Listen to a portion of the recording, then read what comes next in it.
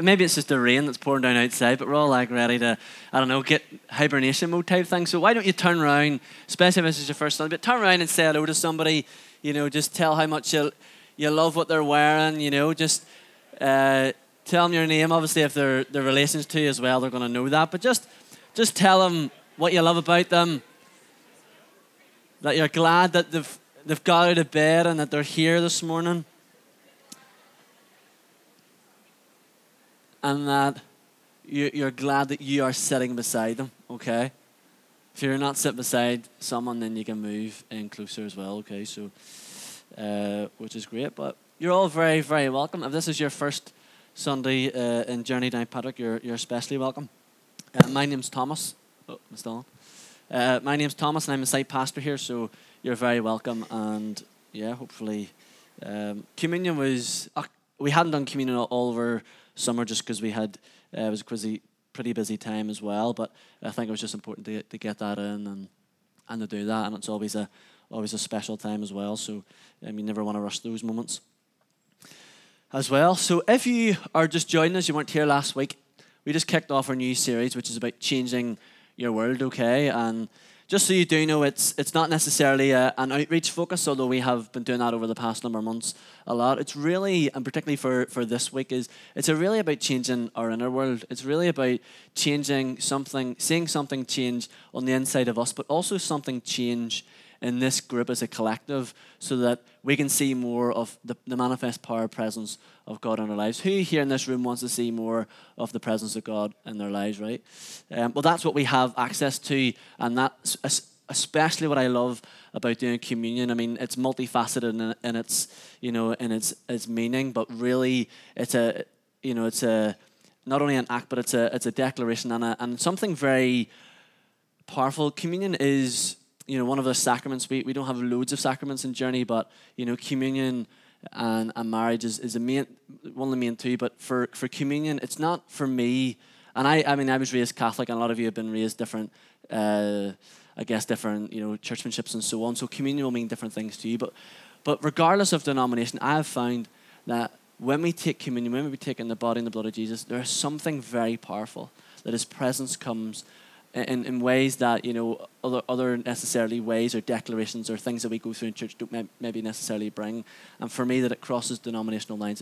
That is something that we want to cherish and hold, and we get to have access to that. And last week, if you were with us, and even the week before, actually, we've been really talking about this concept of what does it look like to minister to the Lord? What does it look like as a church body, as temples of not only individuals, temples of the Holy Spirit, but as a church body that is a temple of the Holy Spirit? What does it look like to create a dwelling place for God to come? And practically, what does that look like to make space for Him?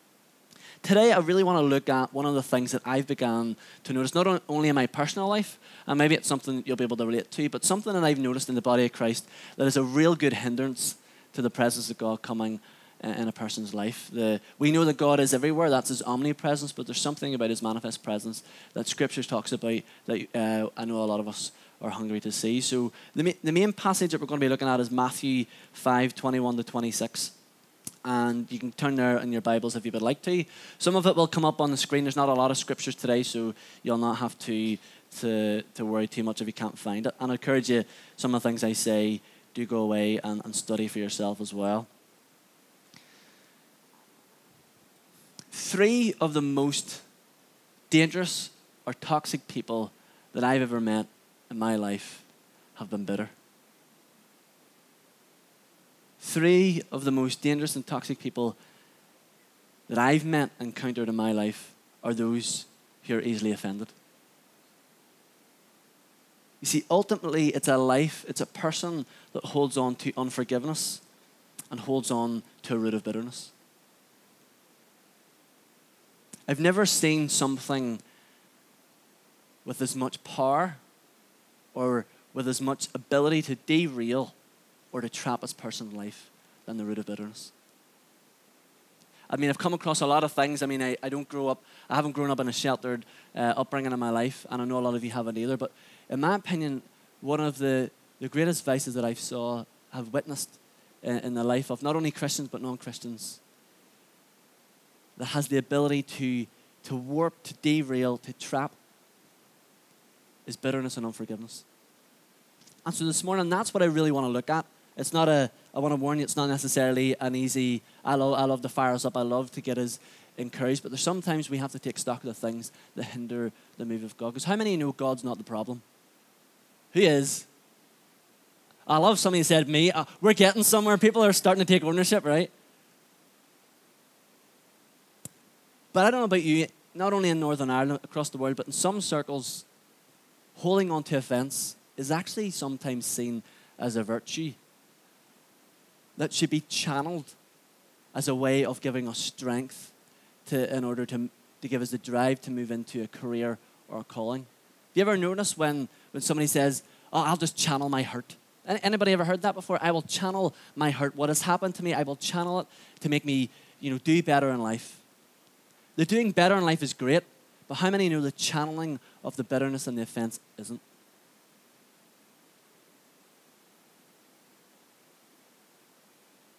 In fact, bitterness will always be justifiable to the bitter. Bitterness, offense will always be justifiable to those who are living in offense. Because we'll have a rationale, we'll have a logic behind why we have the right to be offended. Anybody here got offended and then started to justify why it's okay for you to be offended? Or is that just me? I need you all to do group therapy on me. Right? And we will always justify the offense that we have by placing the blame on somebody else. What was that? Of course. But what we don't realize is we're actually giving those we're blaming power over our lives.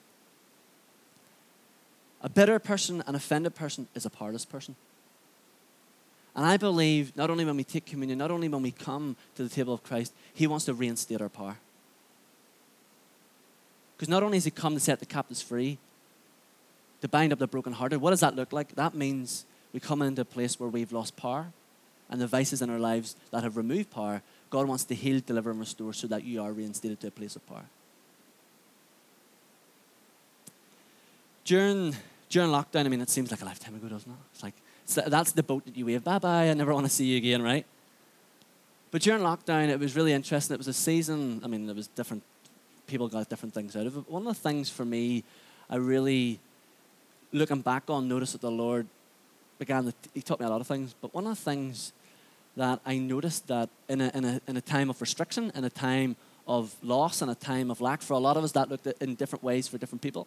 But for me, one of the things I look back, I watched what God taught me in life was how to be thankful.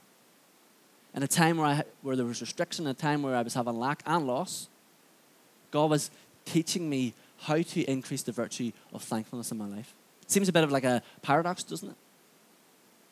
But that's one of my favorite virtues is thankfulness. Now, my favorite is mercy. I think we all need mercy, right? Because one of the reasons that thankfulness is one of my favorite is because it has the potential to insulate a person. It has the potential to protect a person's mind and heart from becoming bitter. You see, it helps focus our minds, it helps us focus on our hearts, on the things that are fruitful, rather than walking down a path that is sour. Now, you might be hearing you love sour sweets. I don't. Does anybody do, when you eat a sour sweet, it does that like jaw tingling thing, and you have that thing like, no, I'm not eating that again, and then you have more. Right? It's like this weird thing, I don't know why, but I'm not here to demonize sour sweets, but I am in some ways as well, right? But bitterness is this belief that I am owed something. Where thankfulness is accepting what I do have and knows that I'm owed nothing because Jesus knows all my needs and will meet them. Now, it doesn't mean that we never seek to have our needs met, but it does ensure that a bitter root doesn't become formed in us. That in our heart of hearts, there's a root, there's a system that begins to take bay in our hearts that is bitter, that is sour in nature. And our thankfulness, that I've discovered, helps keep a person free. Now remember, it doesn't set a person free because you can't be thankful when really you're bitter and root. Got to deal. Thankfulness is a fruit of something, and a practice, but it's never the thing that in order up your roots. That is a conversation for a different time. But if thankfulness can keep a person free, or insulate a person, bitterness is the vice that keeps them trapped. In fact, there's the Greek word that, the bitterness I can't remember the passage, so you can correct me on this if you remember, but there's some of the Greek translations of the word bitter is the word scandalos, which is where we get the word scandal. Right? So you can go look at that another time. That was interesting, it came to me. But one of the things I'm not in this game that long. Some of you have been in the game a lot longer than I have. But in my own opinion, and some of the training that I went through, and some of the people I've talked to, I'll say this. People come and ask me, can a Christian have a demon? And I say, that's a very good question. I'm like, I don't know why John Wimber says, I don't know why you would want one, because they make for terrible pets. I often say, they make terrible tenants. They overstay their welcome and leave the place a mess, right? That is right. Now, in my own opinion, like I said, in my own training, there's many things, but there's one thing that I've noticed, not only in our own culture in Northern Ireland, but there's one thing that I've noticed that keeps people open and entrapped to the influence of the demonic, and it's the holding of a grudge. Anybody good at holding grudges here? Any gold medal champions in the room, right? But to be specific now, a grudge is that idea of where we're angry, that idea where there's a sense of that justice, I've got to get justice, that cause, or this isn't fair, there has to be equality in something. And it's this idea where obviously there's loss and there's the fear of losing. But to be specific about it, it's the sense that someone has violated what was within my human right to have, and therefore they must pay for what is owed to me. Sound familiar? See, what they'd done was unfair, what they'd done was unjustified, and I want what was due to me, and they got to pay for taking it from me. You see, it's not only do we justify the actions of those, and now I'm not saying that we justify the actions of those who've wronged us or betrayed us, that's not what I'm saying. It just means we have to be a people that refuse to allow bitterness to have root on the inside of us. That as a result of what they've done, I'm not going to become bitter. You see, the holding of a grudge, the holding of offense, the holding of bitterness can really, I have seen, warp a person's life. It's like the water that gets into the wood, soaks in and just warps. And thankfully it can be changed and rectified. I heard it once said, that bitterness is murder in nappies. Bitterness is murder in toddler form. Run around causing chaos. And if you want to go to Matthew 5:21, Jesus speaks about this. And it'll come up on the screen. It says, you've heard it said that those of old, you shall not murder.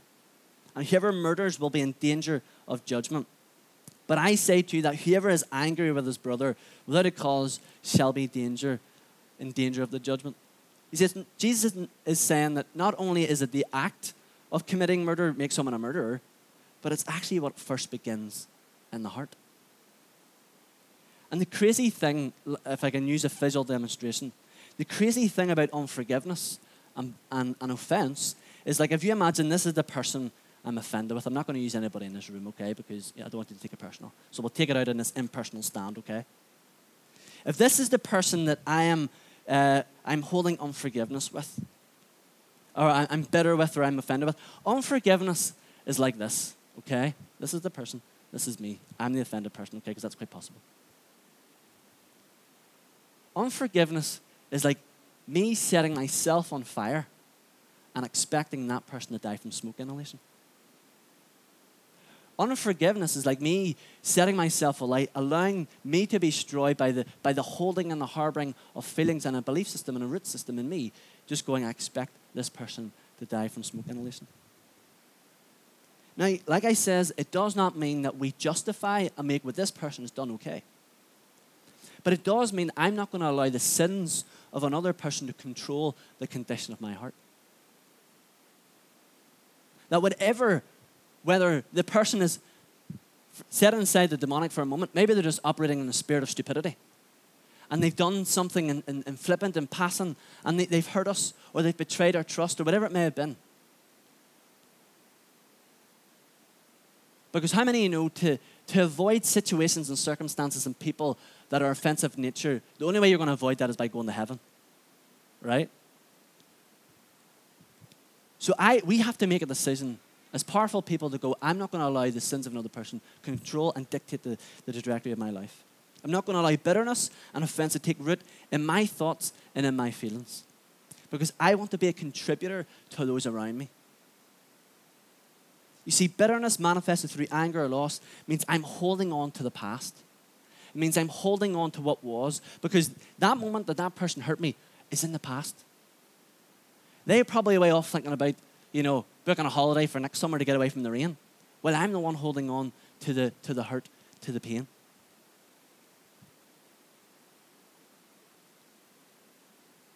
And what happens is when a person gets bitter, they focus on the past and they do not move into the future. They become stuck. They become trapped. And it's why staying offended is one of the vices the enemy uses to keep us from moving forward in life. It's one of the vices that stops you and I becoming solution-oriented influencers to the people around us. A bitter person cannot be a problem solver, a solution-oriented, positive influencer to those around them, holding on to the past and the sour nature that becomes in them. As I was reflecting on this, I just thought, how do I recognize bitterness and offense in me? And it's really simple. We just have to look for when we're complaining more than we're bringing solutions. Ever found yourself facing a situation that is, there's issues, or we're facing a situation that's out of our power control, and we complain a lot? Anybody willing to say they complain? Oh, yes, we've got some. When we complain more rather than bringing solutions, we're operating in a root of bitterness.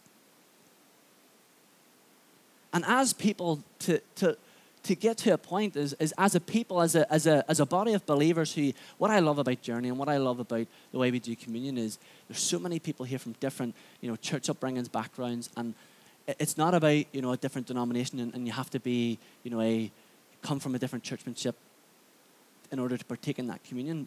But for us, it's a cross community. It's a community of people from different sides, if you like, that we adopt a space and an environment where you can come as you are. And what I love about being a people that because remember, we're not only just individuals, as we've spoke about, you can catch up on it, I don't want to repeat a lot, but as people who are dwelling places individually for the Spirit of God to come, but as in this series, we're talking about being a corporate people, where we have an opportunity, like the saints of old, to create a space where God comes and dwells among us collectively. The communion isn't just an isolated place where we come to the table, big banquet feast by ourselves. Communion is about the people at the table and the one who is at the head, inviting all people to come as they are. And as a people who seek to minister to the Lord, to create that space and then obey as He wants to come, creating those spaces where He wants to come and inhabit, we're actually seeing His redemptive presence come. But remember, you can't see that happen while you're still offended. Okay, I'll go this way, because you seem like you're thinking. We're commanded, do not let the sun go down on your anger. Ephesians 4:26 is, be angry, you're allowed to be angry, but sin not. So we can't use that which frustrates us to justify why we sin, right? So that's a given. But the command is, do not let the sun go down on your anger. In other words, we refuse to be people who let a day go by where we're holding on to offense, to bitterness, okay? We are the excuse for you and I to hold on to something is removed immediately, okay? So you can take it up with Jesus, right? But we're going somewhere. It means that if we don't let the sun go down on our anger, which he talks about, it's the passing of a 24-hour period, the day, don't go to sleep on your anger. It means I start off my day, I wake up with a mindset. I'm going to choose to live today to be a person who's not going to get offended. Before I come across someone who's operating spectacularly well in the spirit of stupidity, or whatever may come, before I even get there, I am making a conscious decision when I wake up. You're all laughing because you're thinking about people, right? I can see it in the room, you're going, oh, before I go to work or I do this, and that's coming to mind, right? Or maybe before you meet me, right? Just being, so we're all on the same page. Before I come across any situation, I wake up, I arise and go, his mercies are new every day, so guess what? I also have to have new mercies every day. That's good. That's not in my notes, but that must have been the Lord right there. That is good. Anyways, that was definitely the Lord. That was not me. You've been here long enough to know that wasn't me. See, I forgot my place. I wake up. Don't laugh, you'll encourage me. I wake up with this mindset. I am choosing to not be offended. Okay? Now, it doesn't mean that we be a doormat. It doesn't mean that we, allow people to walk over us and we go, yes, and we just become that big long rug in the front entrance of your hallway. No, it means that I am going to refuse to allow offense and bitterness to take up residence in my heart. Okay? Then, by the end of the day, when I've gone through what I've gone through and I have experienced frustration, loss, or whatever may be, the pains and the hurts, I will strive to go to sleep at peace with every one of those around me. I wake up choosing I'm not going to be an offended person, and then I go to sleep and I decide I'm going to be at peace with everyone around me.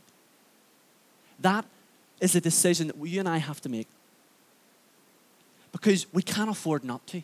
Here's why: because the moment we go to sleep, when we actually go into a place of we go into the sleep state and we go into our subconscious reality, and I'm not going to go into the whole thing here, but that sleep-wake cycle where things get laid down and imprinted in your mind throughout the day. If we go into that place, those hurts, those bitterness, those negative emotions, they get set down on the inside of us, and they therefore then begin to affect our thinking and our personality. You see, the longer we leave it, the more it festers and the more it begins to shape me. The more sleep-wake cycles, the more days that pass by where I haven't dealt with something, the more it begins to fester, the more it begins to derive, and the more it begins to affect my thoughts and my actions. People who decide I'm not going to be bitter from this moment forward, those people who decide I'm not going to be offended, they decide in the power and through self-control, but the power of the Holy Spirit, I'm going to allow Him to do something in me, and this day forward I'm going to allow Him to do something that keeps me from being bitter. It's a decision where I go, I'm going to take back personal power under the power of God. The Holy Spirit, the fruit of the Holy Spirit working in me. Remember, bitterness is not a fruit of the Holy Spirit.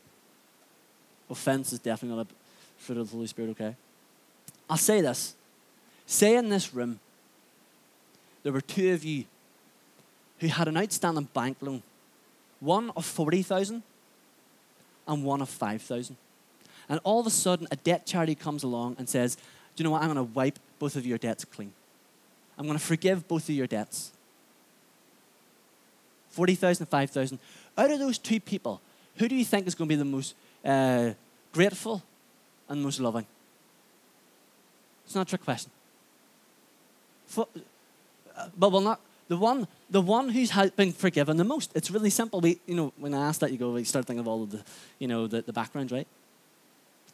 The one who's been forgiven the most debt is the one who will be more gracious, but also the one who will be extending more love. See, Scripture says those who've been forgiven a lot will love a lot. But those who've been forgiven little will love little.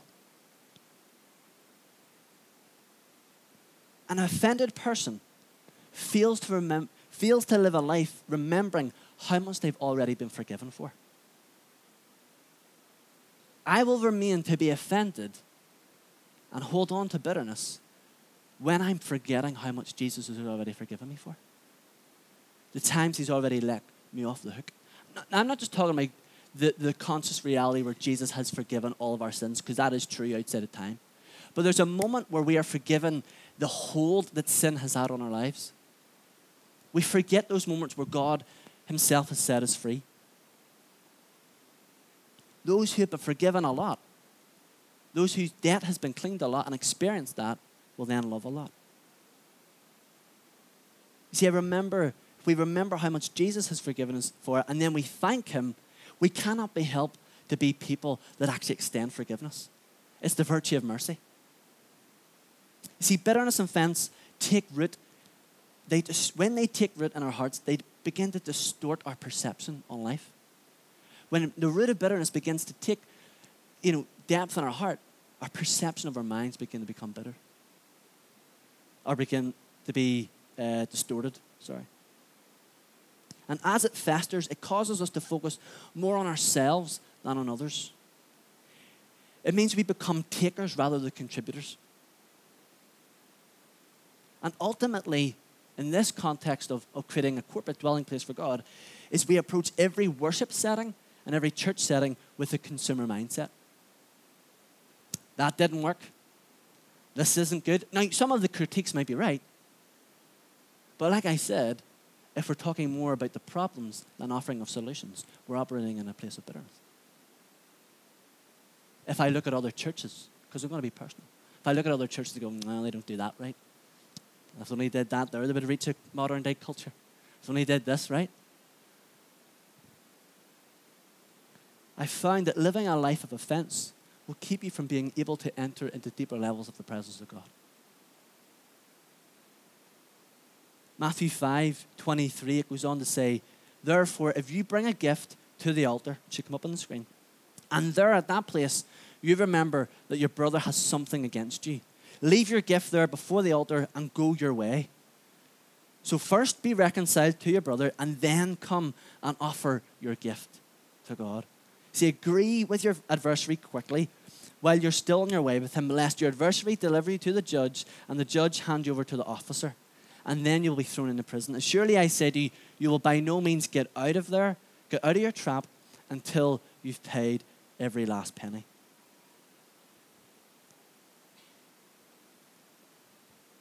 How many of you know forgiveness isn't cheap and freedom isn't free? I wish it was. But God's not a sky ferry that just goes. Whew. Forgiveness isn't cheap and freedom isn't free. See, something has to die in order for life to flow. We cannot forgive in part. We have to let go fully. I forgive you. Bitterness is sly. It's sneaky. It's deceitful. We need to let go of our desire to be right. In fact, we need to let go of our desire for revenge. Anybody get happy when you see somebody else fail? We wouldn't do that, would we? When we come, and that's what Jesus is saying, when we come to Sunday mornings or anytime we gather, we're 2 or 3, I'm not just going to limit to a Sunday morning. When we come to minister to God, we come to create space where we offer that thanksgiving and that praise. Not about our own agenda. We just come to worship him. Regardless of our feeling, we come to worship him. And we suddenly then remember by the conviction of the Holy Spirit that we're keeping an offense in our heart. He tells us we need to leave the offering of thanks and praise what we're given and settle the offense in our heart. The Holy Spirit will be very good at convicting you. Can I tell you something?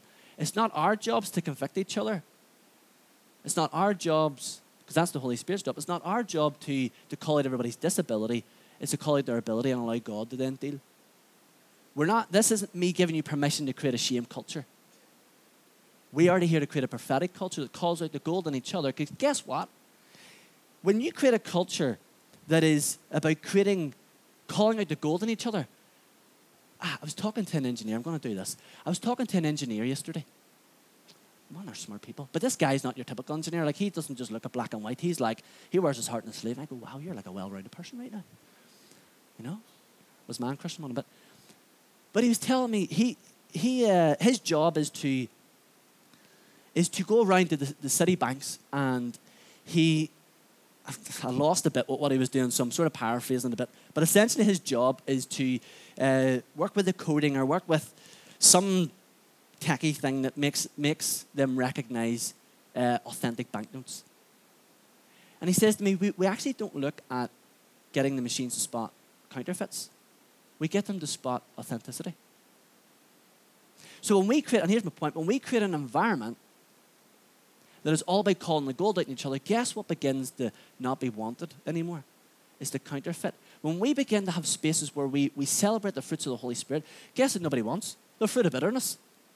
So when you begin to go, this is the tree of life that you could be experiencing, instead of going, you have the root of bitterness in you, when we call out the gold, all of a sudden, when we look at ourselves, because the Holy Spirit's very good at showing us, we all of a sudden go, I don't want this anymore.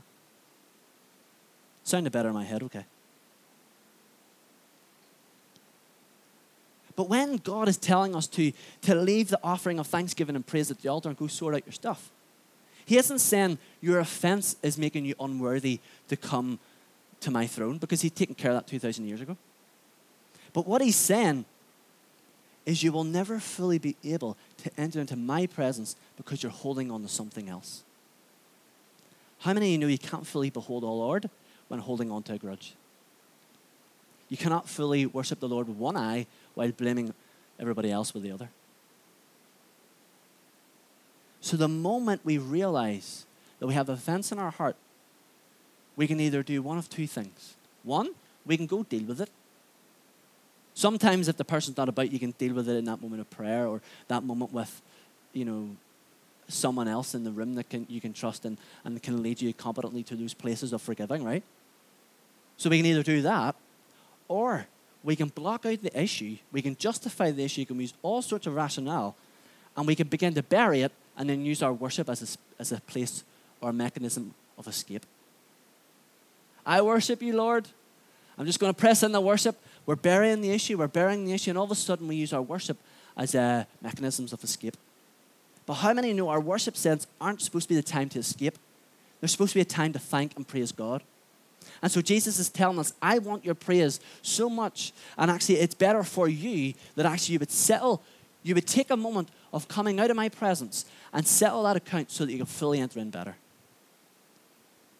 Best illustrated, without repeating too much, is last week when we read about the story in 2 Samuel 6, I think, if I've got that right, you can check or you correct me, but where David danced undignified as he brought the Ark of the Covenant into the center of the city of David, as to the center of his private and public life, as we read that story. And as he danced undignified before the Lord, as he worshipped God with all his might, is what it says, there was a Michal in the wings who was, it says, despised him in her heart. Now that was obviously because about how David was taken over as king that from her father Saul, so there's an offense in her heart, and she tried to shame him. You can go read that, and again, I don't want to repeat too much. But ultimately, it was Michal's offense in her heart that stopped her from accessing the freedom that David had. And I want to say it like this: to be a worshiper at heart doesn't just mean that we dance passionately, we worship God passionately before God. To be a worshiper at heart means that we be someone that refuses to allow the offense and bitterness to take the place where our worship should be. To be a unoffended and an unbitter and a forgiving person means I'm going to make a ruthless decision in my life, in my heart, that I'm not going to allow offense and bitterness to take the place where my worship of God should be. That's what we are called to be. And if we want to be a corporate dwelling where God comes, we collectively need to go after our sins seriously. That in our evangelical, Western words, we don't really talk about sin. But can I tell you something? Repentance is a gift from God. And when we begin to create an honoring culture instead of a shame one, all of a sudden we will begin to see a repentant culture created. Because you know what? You can repent before God regardless of who's around, and I will applaud that. Because remember, Jesus came he came for the sick. He came for those who are in need of physician, which is really him, So like we said, it's the ministering to the Lord that sets every other ministry right. It's the ministering to the Lord that what we do in our jobs and our callings, whatever he has us do for him, when we come to ministering to him after we've dealt with our offense and then come to minister, it sets everything else right. When we settle our offense and then come back to the altar and give him back our offering, then we become more open to the movements of the Holy Spirit in the room. An offended person that all of their time, attention, and energy is focusing on harboring unforgiveness cannot be someone who then has the freedom to be open to the movements of the Holy Spirit. In a room, in an environment, Do you know it's hard to be an obedient person and a bitter person? Because you're going to be looking to the past to get revenge instead of being open to go, okay, Holy Spirit, what do you want to do in me? And what do you want to do in this moment? So when we do that, we then receive the power and the grace to do whatever he's asking us for. Because as offense and bitterness traps us, the presence and power of God empowers us.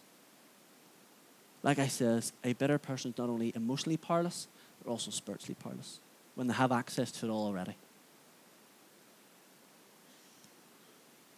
So if I can put it like this, if thankfulness, back to that virtue, if thankfulness accepts what we've been given, where bitterness focuses on what we didn't have, I believe that thankfulness is a really powerful way to keep us in the power of God.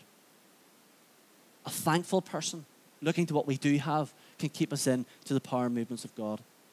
Paul says it best in Romans 15, it'll come up on screen. He said, listen to this. Therefore, I have reason to glorify in Christ Jesus in the things which pertain to God. For I will dare, underline this, for I will not dare to speak of anything of those things which Christ has not accomplished through me in word or in deed to make the Gentiles obedient. That as we thank God for what he's given us, as we thank God for what he's done, we refuse to hold God ransom for what he didn't do. An unoffended and unbitter person will never hold God ransom for what he didn't do in our lives. And in fact, they will embrace the mystery of who he is. That he is God and we're not. And he sees things. We only see things, what does Scripture say? We only see things in part, but he sees things in the bigger picture. And what we see is we see Paul's embracing of the mystery and the refusal to allow bitterness to take root in his heart that ultimately kept him walking in the power of God. And then verse 19 in the same chapter 15 says, it then went on to say, Paul then, in mighty signs, wonders, and by the power of the Holy Spirit, so that from Jerusalem and around Jerusalem have fully preached the gospel. You can't fully preach the gospel while being offended and bitter. So if I can really start to summarize like this, and hopefully you get the point, the best way to live life is just to live unoffended. If that's the sentence that you just take away from the day, the best way to live life is just to live unoffended. Not only does it renew your sense of power, it actually just allows you to sleep better at night. Anybody want a better night's sleep? Okay, well then hopefully, some of you are like, no, I like staying up late. No. There you go. See, like I said, none of us can avoid circumstances or situations that are not offensive in nature. You have to go to heaven for that. But Proverbs 19 in its wisdom says, yes, it makes good sense for one to be slow to anger, but it's his glory to overlook an offense. It's the decision, I'm going to live an unoffendable life, but guess what? I'm going to choose to give up my right to be offended. It's a decision, I'm going to choose to give up my right to be unoffended. I'm deciding within me, and it's a heart decision, that I'm going to forgive, I'm going to let go, I'm not going to justify what they did. I might need to create boundaries from the behavior of that person. Because remember, fool me once, shame on me, fool me twice. Fool me once, shame on you. Fool me twice, shame on me. I'm not justifying staying in abusive or toxic relationships. That's not what I'm saying at all. But it requires a daily decision. It actually requires to create a culture of the heart. And I believe it's a choice to live a life of repentance. And like I says, in our evangelical cultures, we don't like talking about repentance. But I really felt as I was praying this week, the Lord was like, no, I want you to recapture joyful repentance. Now, if you know what repentance is, it ain't joyful at all, right? But there's something where the joy of the Lord is our strength, regardless of what's going on. When we begin to coming in, where he's not coming to shame us, remember, there is no condemnation for those who are in Christ Jesus, but for those who do not walk according to the flesh, but according to the Spirit. God doesn't condemn you, God doesn't shame you, but by the power of his Holy Spirit, he wants to change you.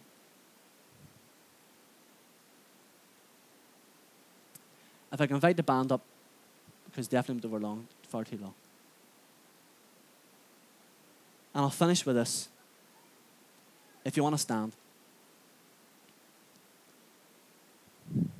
I remember, I'm so thankful that I have very wise people around me. I'm very thankful that I have people who've been around the block more than I have. But I'm very thankful most of all that I have people around me who will call me out, who will challenge me when I have sin in my life. And I have an experience where someone who's been speaking into my life for a while, and I was just processing, and I was saying, I was contending with something. There was something on the inside of me that wasn't sitting right, and it was with a significant relationship in my life. And I just kept going back in these loops and these cycles. And I realized I had unforgiveness, I had a root of bitterness. But ultimately, I was sinning because I was desiring to get revenge.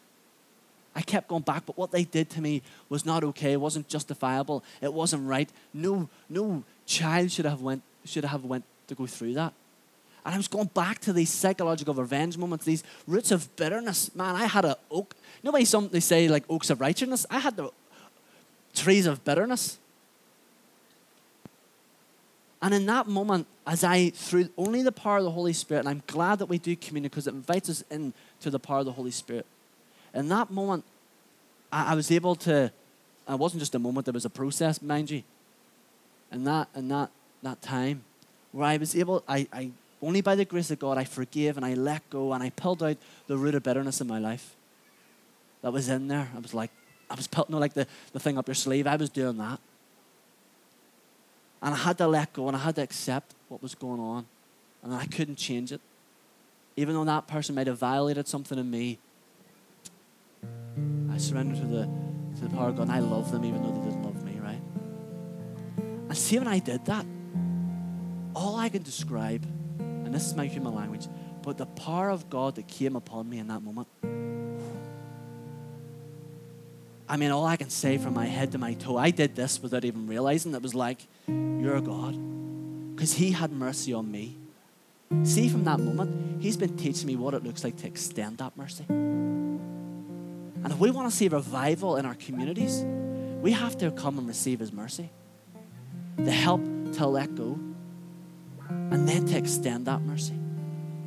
So if the Holy Spirit, in the midst of what has been said this morning, has revealed something to you, I'm not here to condemn you. He isn't either.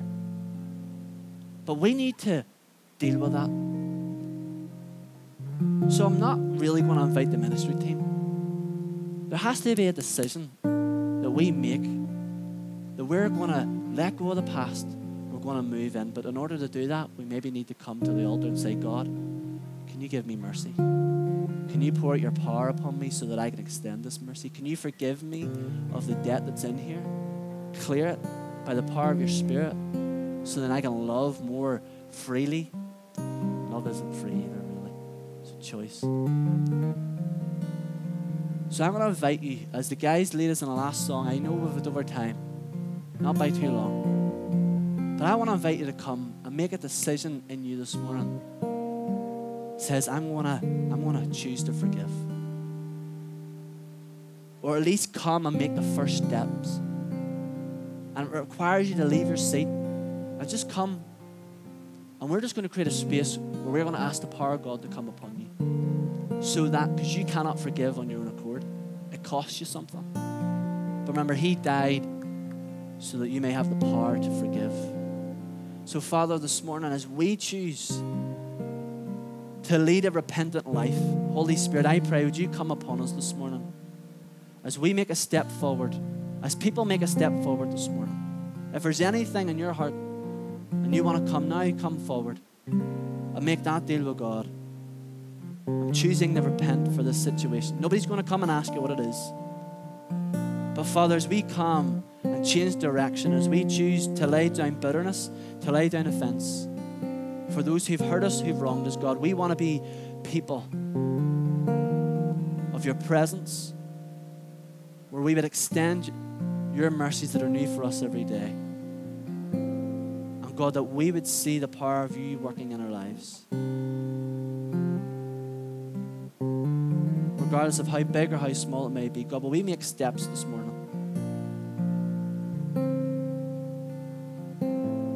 And maybe if there's nothing that you have been revealed to you then, and you want to walk in that way of God doing a work in you, then I would also invite you to come forward.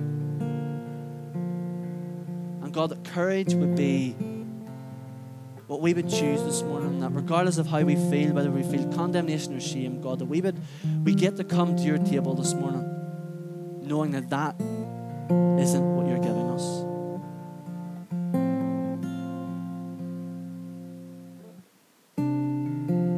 Yes, God. There's forgiveness at the table.